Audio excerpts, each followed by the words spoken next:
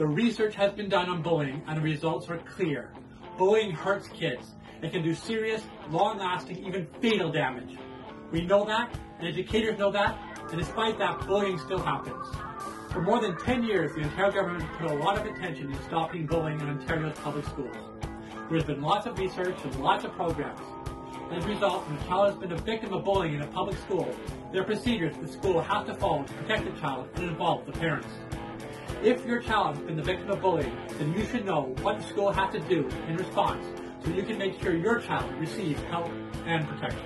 I'm John Schumann, a lawyer with 20 years experience practicing education law in Ontario.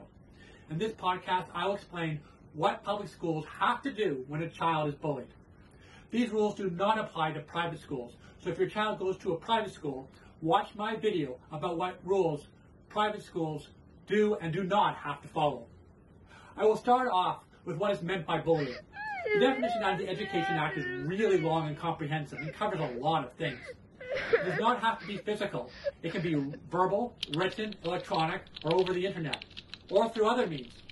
But to summarize the long definition, bullying is behavior that is intended to cause harm or create a negative environment for the victim. God, would you leave me alone? If the behavior is mean and exploits a power imbalance, it probably meets the definition of bullying. Oh. Bullying can be really hard to catch, even when educators are looking for it. Studies from 20 years ago showed that schools caught about 4% of bullying incidents, even when teachers were looking for them. Hopefully that is better now, but it's still safe to assume that bullying is hard to catch because bullies usually try very hard to hide it. For that reason, a big part of what schools are required to do is bullying prevention. Schools are required to have anti-bullying week. They are required to have Pink Shirt Day. They are required to put up anti-bullying posters. Schools are required to have a bullying prevention and intervention plan. And they are required to post those plans online where parents can find them. They are required to have gay-straight alliances. Boards are required to train their teachers in bullying every year. If those things are not happening, a public school is not doing what it is required to do. But since bullying is hard to catch, students need to know that it is critical that they tell when they see bullying. Bullying must be reported for a school to do anything. If a parent hears about bullying, the parent should also tell the school, preferably in writing. The school can't stop what it doesn't know about. But once it knows about bullying, it is required to take action. When a school knows about bullying, there are a lot of things the school must do. The parent should hear about that. Section 303.3 of the Education Act requires that whenever a child is harmed, the principal or delegate must call the parent. Remember, bullying is by definition harmful. So when the student is bullied, the principal is required to call the parents of the victim and the bully. The principal must tell the parents of the victim the nature of the activity, how the victim was harmed, the steps taken to protect the victim, including the nature of any discipline for the bully. Despite what principals may tell you, the specific direction under the Education Act overrides the privacy laws about discipline. Oh. The supports that will be provided to the victim. The Education Act requires that supports be provided for victims of bullying. These are required, not things that the school can do if it wants to. The principal is required to tell the parents what supports are being put in place. It is not a question of whether they will be put in place, it is what those supports will be. The principal must also contact the parent of the bully and tell the parent of the bully the activity that caused the harm, the discipline being imposed, and the first time a student is caught bullying, the student may be suspended. The second time a student is caught bullying, Section 310 of the Education Act says the student must be suspended while the principal decides whether the student should be expelled. A student must also be suspended while the principal considers expulsion if the bullying results in harm that requires medical attention, constitutes sexual assault, involves a weapon, or is based on bias, prejudice, or hate against a group, or if the bullying behavior constitutes an unacceptable risk to other person's safety. These all apply whether the student has been caught bullying before or not.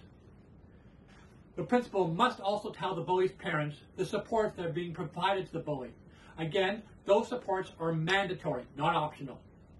In addition, a public school principal must call the police if the bullying results in death, results in harm requiring medical treatment, constitutes a sexual assault, involves non-consensual sharing of intimate images, involves a weapon, is based in hate or bias against a group, involves a gang, involves extortion, or constitutes criminal code harassment. God, would you leave me alone? A principal may call the police about threats of serious physical injury, including threats made on social networking sites or through instant messaging, text, email, or through otherwise through the internet.